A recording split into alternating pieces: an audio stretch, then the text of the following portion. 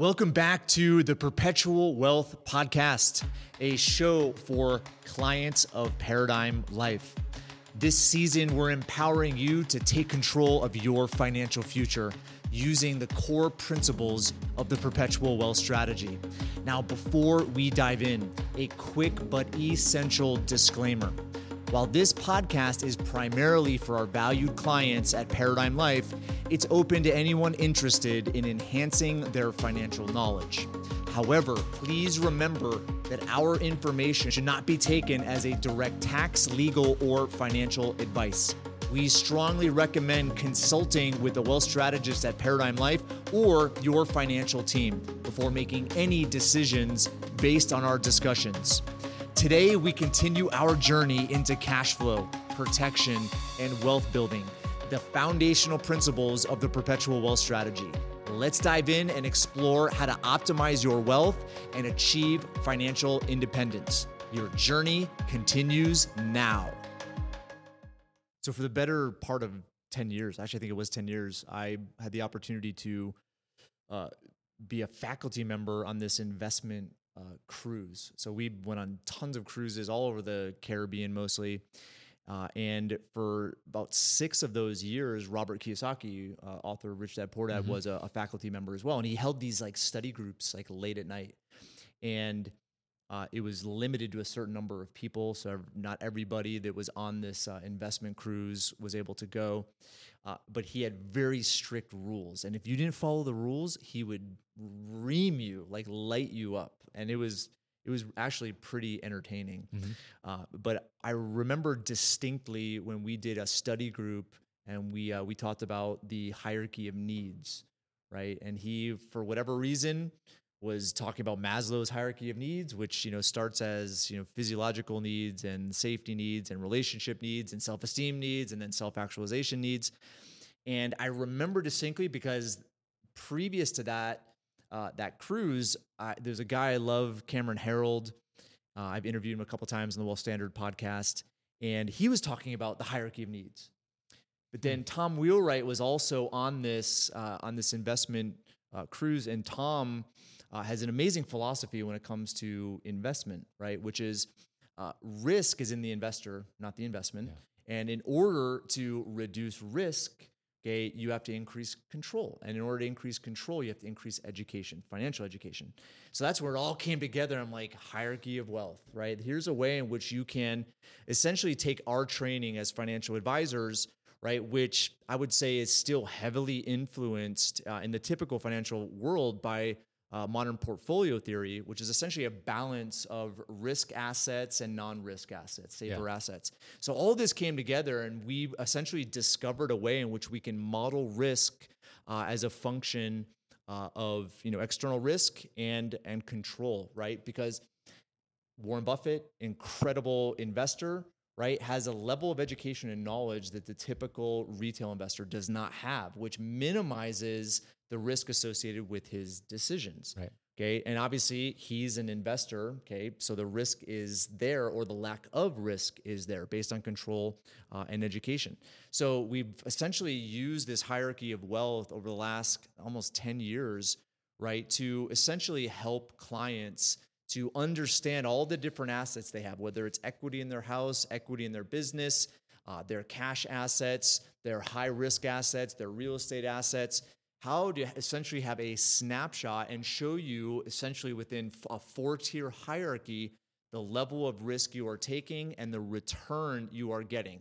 And this is what's important, right? It's not necessarily a return of one investment. It's the aggregate return. It is. Right? It's the overall return that associated with, so it's a return on wealth as opposed to just a return on a specific investment. Yep. I like that. I like that thinking a lot, because most of us get pigeonholed into looking at a single investment and how well that did. And we kind of make this assumption that that's all of our money. It's our benchmark return for all of our investments. If I can do that with one investment, all of my money and all of my wealth should be doing that same thing, or can be doing that same thing. And it's just not the case. There is a hierarchy to the level of return that can happen at different risk levels. And so isn't there this mantra out there that we're all familiar with, that high risk equals high return? Is that true?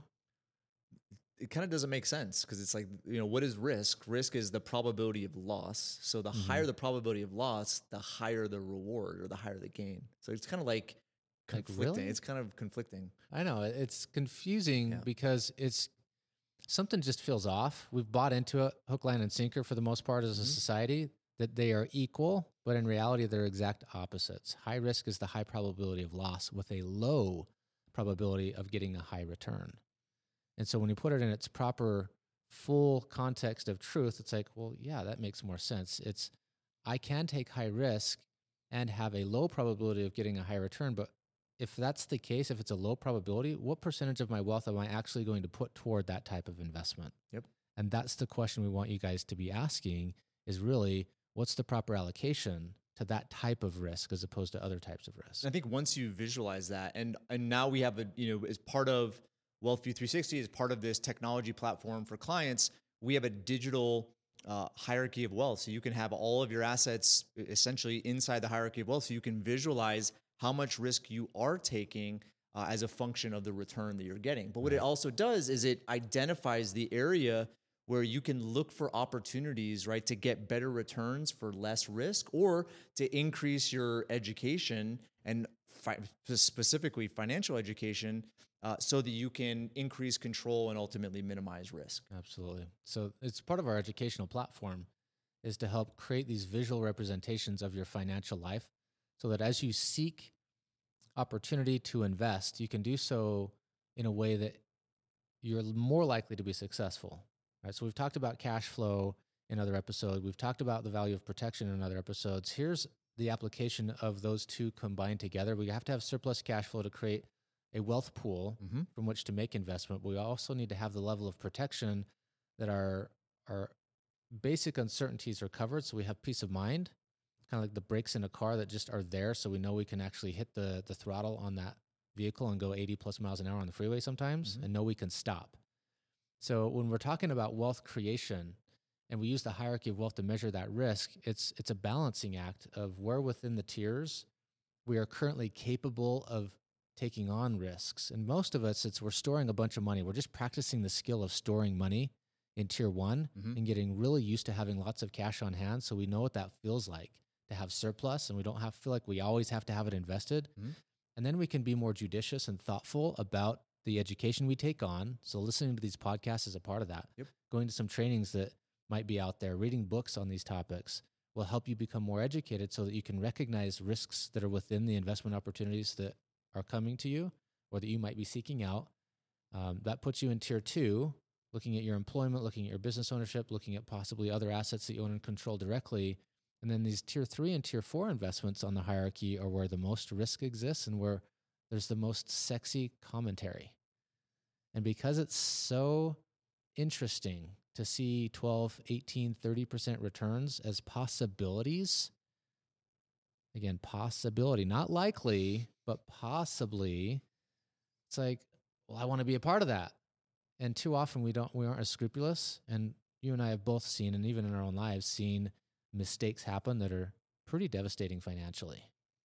I've seen really smart, intelligent, good investors just make poor decisions when it comes to risk, right? And we've had great conversations, and I think on the podcast that are a part of the Paradigm ecosystem, we've really talked about risk being something that's natural, right? We have this, I would say, propensity for uncertainty. Okay, like if everything was calculated and certain, life would be stupidly boring. Yeah. Right. So the idea of like novelty and excitement. So when you look at, I would say one of these, it's amazing. I remember, probably the 2013, 14, 15 era, right, where there's this like Zimbabwe, what was it called? The Iraqi dinar, right? Do you remember that? Because you were part of Wealth Factory at the time. Yeah. Right. And the Iraqi dinar was this like idea that, hey, if you buy all these like, useless, non-valuable Iraqi dinars, right? Once, U.S. government takes over, they're going to reset it and your returns are going to go through the roof, right? So there's like narrative around it that really smart people were just pouring so much money into this thing. And that was one instance. I remember, even before that, like 7 days, there was like this 7 Daily Pro, this kind of Ponzi scheme that happened. Doubling every day, Doubling right? every day or whatever. And now obviously crypto is fills this void. And I think there's, relevance to blockchain, but I think like the euphoria around crypto really created this very similar sentiment. So let's not talk about the specific vehicles themselves, but let's talk about, what is compelling, about those investments. Why do people, feel that euphoria associated with, something that could potentially earn that type of return? It's kind of a fascinating conversation because everything we come back to when it comes to money is really behavioral. It's what we were trained to do from the time we've grown up. And so I've been almost 42 years in the United States, growing up here with wealth and prosperity all around me, all the potential for a future that whatever I want, I could create. But it wasn't until I was involved in personal finance that I started to ask the questions, well, why are things the way they are today? And I was willing to look back a generation and then another generation. I looked back 100 years and I went, oh, Federal Reserve came to be in 1913. Tax system came into be. Great Depression took place, so that shifted mindsets. Wars took place. In the early mid-70s, we lost the gold standard, and there was a lot of hyperinflation happening then. So the era I grew up in the early 80s, was an outcropping of the mindset of just a few years prior when my parents were coming of age and having babies and starting their family and trying to live through the hyperinflationary period then. So when you look back a few years, you can start to see why we behave the way we do. There's this funny example that many of you may have heard, I'm not sure, but imagine you are at a family gathering, Thanksgiving, and you're sitting there preparing the meal, and you ask your mom, hey, why do we do this the way we do? Why do we cut the end off the ham? This may not be your actual household, but just imagine you've got this ham and it's tradition in your family that you cut off one end of the ham before you cook it. And you ask your mom, why do we do that? She's like, I really don't know. Why don't we ask grandma? And grandma says, I have no idea why you guys do that. But when we were having family dinner, we had a pot that was too small. So we had to cut off the end of the ham to fit it in the pot so we could cook the thing. And so often that's what's happening in our financial behavior. We're just following a tradition that doesn't necessarily match with what's the current status quo, but that's old hat. It's things that used to be successful that in today's world aren't as successful or aren't as helpful. That if we'll take a look at the old traditions, we can ask ourselves, is that serving me today? Is that still true today? So questions are so powerful. Is it possible that the most successful investors are those that best understand and mitigate risk? Is that possible? Is it the ones who take the most risk? That's an interesting question, don't you think? I do. I think it's a question that, I feel would result in why do we cut the end off the ham, right? So from a risk standpoint, why do people, why is our society, why did we buy into this whole high risk equals high reward, or taking, putting families' life savings into this speculative investment that ultimately loses everything? What compels that behavior? Yeah. So I love the question you're bringing back to us, because behavioral patterns tell us that we want something better in life. Everything we do is because we believe it will create something better for us in the future. So if we are willing to take on this speculative investment, it must mean that there's a greater possibility for taking the family trip. Maybe it's getting out of the work that you don't enjoy very much into something different. Maybe it's giving to somebody that you care about and needing to pay a big medical bill. So you've got to transition. And so you're hoping that this sort of lottery mentality, if I put my money in this speculative thing, I might become a crypto billionaire. And if I do that, then I can relax. I can let go of the stress, literally pull it off your body and say, oh, there's that possibility of relief. Drives us to sometimes make bad decisions, even though it's the most risky thing we can do. So it's kind of the something for nothing mentality. Yeah. I feel sometimes that, our progressive society has afforded so much abundance, right? And with that, there's less and less risk. There's less and less uncertainty, even though it exists. Yeah. Right. But I would say that uncertainty principle, it's a human need, right? Tony Robbins talks a lot about, the 6 human needs, right? You have certainty, uncertainty, significance, love, growth, and contribution. this idea of certainty, we want certainty in some elements of life. Yep. But we don't want it all to be certain. We want uncertainty. We want excitement. We want novelty. We want the unknown. We want that feeling of like, ooh, if I do this and I can get this potential like windfall, like you were saying before, where I don't have to have this stress and so forth and so on. I think that's the lottery effect, as a component of it. But I also think investments come into play there. And ultimately what happens is, people do not have control. They do not have influence. They do not have expertise. And so they put they put the money they created in the hands of someone else that didn't create it, and delegated the responsibility of, growing it, controlling it, and being responsible for it. And I'm not saying it doesn't always end up as a catastrophe or a Ponzi scheme or the bottom falls out. At the same time, history shows that is typically what happens, and ultimately creates the opposite of what was intended. Yep. It becomes very devastating. We've seen over and over again qualified plan owners, our clients who have 401k and IRA money. During the past couple of years, during the pandemic, we've seen a 50% loss and sometimes 70% loss. Not necessarily loss. That's the mindset that we have, is that it's loss, but it's just a reduced valuation at that point in time. So the language we use matters. I've got a temporary reduction in the value of my assets. If we don't need it today, it's not that big a deal, but it's still emotionally distressing to see the dollar value of our investments come down, and it feels out of control. And because it's out of control, it feels scary. And if it's scary, then maybe we're moving towards some form of death or despair. And our brains literally do that. It's kind of surprising when we look at the neurology and all those who've studied neuroscience. Mm-hmm. We start to recognize this old function of our brain to protect us is still very, very real, even though we have the frontal cortex that allows us to think and reason much more than we needed to back when life was more subsistence oriented. Yep. So the risks today are vast and varied, but can be easily mitigated, especially if we have some structure to how we organize those risks. And it's not to say that we don't take the risk, because I love a roller coaster here and there, but I'm not going to get on the roller coaster unless with 99.99% certainty it's going to work. And it's that 0.001 degree of uncertainty that suggests there's a possibility of death or disaster here that makes it fun and interesting and exciting. Yep. But everything else, the engineers have done the studies. It's been evaluated thoroughly. The braking system, the harnesses, all that stuff's in place. So all the certainty is there so that we can enjoy that one tiny piece of uncertainty that gives us joy and excitement and variety. No, that's a great example. I look at tools of self-evaluation are really important, right? If you have all of your assets on one page, right? Our tool WealthView 360, which is on our website available for clients, it allows you to see things on one page. So you're able to evaluate what you have and don't have, and then align that with whatever your financial targets are, what you're trying to achieve financially.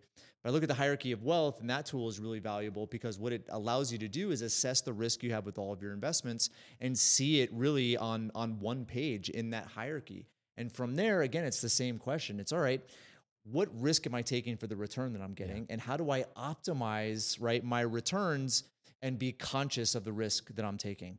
Yeah. But ultimately, what we try to, direct clients, right, is with a perpetual wealth strategy, it's a protection of the quality of life. It's protection of that mindset of certainty.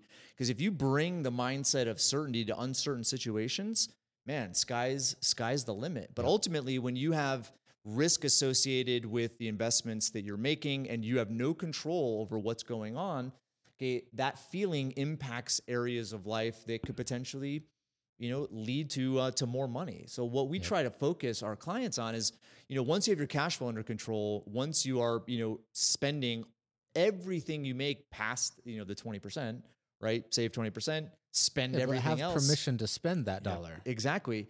Okay. What you do is you focus on, okay, where are areas that I have influence that I could invest in, okay, and maybe make more money, whether it's hiring somebody in your business, investing in a role that may not be part of your profit and loss as a business owner, okay, but making an investment in a role that could potentially lead your business to greater levels. Or it could be in your profession.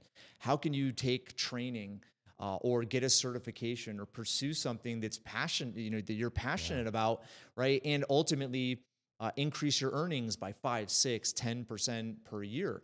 And looking at that, we've done the math around it, right? And show that the potential for wealth and gains is a multiple of trying to earn 10, 15, 20% inside of some investment. It's profound. I'm not saying that you don't pursue what you pursue this and don't pursue that. What I'm saying is like, okay, with the hierarchy of wealth, it allows you to actually see the risk that you're taking so that you can understand, okay, how can I minimize that risk by gaining more education and having more influence and control? Or how can I maybe reposition that money so that it brings me more certainty in my life so that I can go out and maybe pursue an avenue of income production, right? There would be something that you do have some passion behind, and ultimately some expertise and experience and ultimate control. So, I mean, just as you said earlier, that Tom Wheelwright taught you that risk is in the investor, so is wealth, right? Isn't wealth That's a good point. Truly within the person? Your understanding of how to create wealth, which ultimately is a function of solving problems. If we can solve problems, create value in society, why is Jeff Bezos, Elon Musk, and others so wealthy? It's because they're solving huge problems for society. The bigger the problem, the bigger the payout. So if we're solving problems for our employers or our clients or customers that are big, we'll get paid in commensuration with the problems that are being solved. So think about that. If you want to create more wealth, the place you have the greatest control is in your own ability to create it by being a better version of you, by getting the training, by seeking either other employees who pay you more for the same work, or within the same employer that you're working with, seek promotion, by solving the problems of those above you and helping them look good so that you can make more income. And oftentimes, one of the things we evaluate is the actual compounding nature of our own income. I've helped some of my clients see this, and they're over 2 or 3 years, they've had income increases that move them from 60, 70,000 a year to 150,000 a year. If you compound that over time, we're like 50% increase over just 2 years, 25% a year compounding growth. It's on huge. Being a better version of you. It's kind of a big deal. And we're already, most people are getting the customary, 3%, 4%, cost of living increases per year. So we're talking maybe double, triple that. Okay, that is possible, right? But I would say ideally it comes from investing in yourself, but investing in areas where you have interest, right? You have passion. Yes, there's some sort of drive behind that, because we're all unique, right? And oftentimes people don't consider themselves an asset, right? But I would say we're the ultimate asset because the wealth that you have created, whatever investment you have, whatever equity position you have, whatever financial tool or product you have, the money, to actually have that came from you, and it came from not spending it, right? You defer the spending, but now you've taken what you produced, and put it into that area. But looking at your capacity to produce income, it's infinite. Yeah, that's tier 2 on the hierarchy. Yeah. All right. So as you go through this self-evaluation tool, getting your financial data into WealthView 360, then having that populate this hierarchy of wealth, you can start to see where the biggest sections are and where you're being most effective, where the highest risks are being, so then you can make those adjustments and get better positioned so that the peace of mind is there, so that you can take advantage of those opportunities. And for many of you, I think it will likely be shifting the work that you do within the employment that you have from one employer to another, and just having the confidence to do that without feeling stuck by having money stuck in a 401k that you can't live on. Like, for example, if you are willing to slow down your funding or even stop funding some of these plans that are taking away liquidity and diminishing the cash flows that we've talked about, we've got to have that net positive cash flow. If we don't have money that's easily accessible and liquid, then it's harder to make those decisions, because what if that next employer doesn't quite work out the way we thought it would? What if it takes longer to get the new job? What if my health changes during that time period and I need to pay other medical bills? Well, now you've got cash sitting in the bank you can deal with, as opposed to it all being locked away. So liquidity is a big deal. Having the protection associated with cash in the bank allows for you to make these investment decisions about yourself. Back to self-love, back to self-acknowledgement. If you respect yourself, you're going to respect money. And if you respect your money, then you'll have more of it available to make these decisions. So I'm a big believer, as you said, we are our best and most important asset. That's tier 2. And recycling money between tier 1 and tier 2, storing it in tier 1 so that then perhaps we've kind of reached the peak of our earning capacity at some point, either in our businesses or in our employment. Well, it's then that we start to seek out the knowledge and the mentors, and like that cruise that you were on for 10 years.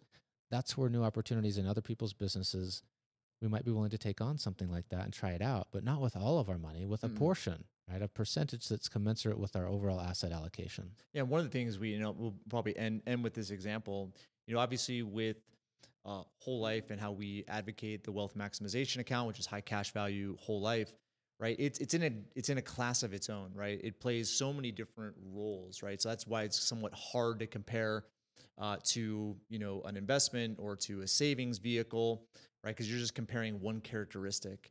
And so I look at the hierarchy of wealth, and the reason why we consider whole life and specifically the cash value as a tier 1 asset is because of all the roles that it plays. Okay, but also it possesses a degree of certainty that's can't be matched. It's unparalleled for the return that you're getting.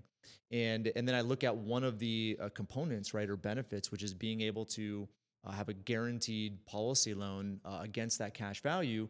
Right, that essentially could be a funding mechanism for that personal or professional development. But what's amazing is the loan. Okay, it's a low interest loan, but it creates the accountability associated with actually taking money, making an investment, and then replenishing where the money came from, as opposed to spending or consuming it. Yeah. So it's one of those ideas. Like, again, it's a strategy. We're kind of talking high level about these fundamental principles of the perpetual wealth strategy, and not really talking about strategy, but that kind of gives you an idea of like the potential for using this specific vehicle to invest in yourself and potentially other assets too that you have influence and control over. Yep. Okay, Wade, this is a good one, right? Hierarchy of wealth. Again, it's one of those just self-evaluation. I think when you see where your assets are in one centralized place, it allows you to observe things differently, right? I've had so many clients that they have assets here, they have an account here, they have an account, and it's all organized on like a spreadsheet, right? Which is sometimes difficult to understand or interpret. But this is at least I would say a framework where you can put your assets in a digital, very protected space, and essentially see the risk that you're taking for the returns that you're getting, and ultimately help you evaluate some of the opportunities you have to get better returns for less risk, or maybe to take less risk and I would say invest in a mindset of certainty so that you can actually operate at a higher level and produce more value for the world. Yeah. It seems as though we're missing one component of evaluating investment returns, and that is what's called the blended return. Looking at the overall return among all the assets in the different risk classifications and not pigeonholing it to just one particular asset that has produced a higher return than others. If we look at the blended return, it's like, okay, overall, am I getting at least X amount? And oftentimes we're looking at 6 to 8% as a net return after costs, after taxes, and evaluating the risk associated with getting that return. My observation when I was in my undergraduate work, and I had an adjunct professor who was he was raising a fund of $50 million. And he would tell us these stories of going to larger corporations, and they had about 5 to 10% of their total assets that they could put into these other funds that were of higher risk, but also of higher potential return. But it wasn't all of their money. It was literally only 5 to 10%. And so when we put together the hierarchy of wealth, it's literally based on what's happening among the wealthiest organizations and the most well-run organizations. Yeah, that's where tier 1 came from, right? Tier 1 is a measurement of capital that banks have, right? But also in that 5 to 10% range, right? It's the healthy area to seek out asymmetric risk reward, right? Meaning you're not taking much risk as far as your overall wealth, but there's a potential for higher reward there. But if in the event that it doesn't pay out and it doesn't reward, okay, you still have 90 to 95% of your wealth protected. Exactly. Yep. And so a couple of key questions, maybe 3. What's the upside of the opportunity? What's the downside? And then can I live with that downside? If you can evaluate your opportunity based on those 3 questions, that's why small percentages, I can live with the downside of a 5 to 10% of $100,000. That's only $5,000 to $10,000. I can deal with that loss for the upside of maybe making $10,000 on top of that, doubling my income. doubling my asset base. And that alone, if you look at the overall blended return, supports why we're willing to take smaller returns with safer money, because that higher return with a small percentage can have a much bigger overall effect on the overall portfolio. Very valid point. Okay, Hierarchy of Wealth. This is a tool that's available to clients of Paradigm Life. Go head over to paradigmlife.net, and you'll see a link there to sign up if you don't have an account already. If you do, these are newer tools that are available to you. So go register. There's no cost to Paradigm Life clients. If you're not a client of Paradigm Life, you can schedule a consultation with one of our wealth strategists and get introduced to our strategies, the perpetual wealth strategy specifically, and see if there's a fit. So go head over to paradigmlife.net today.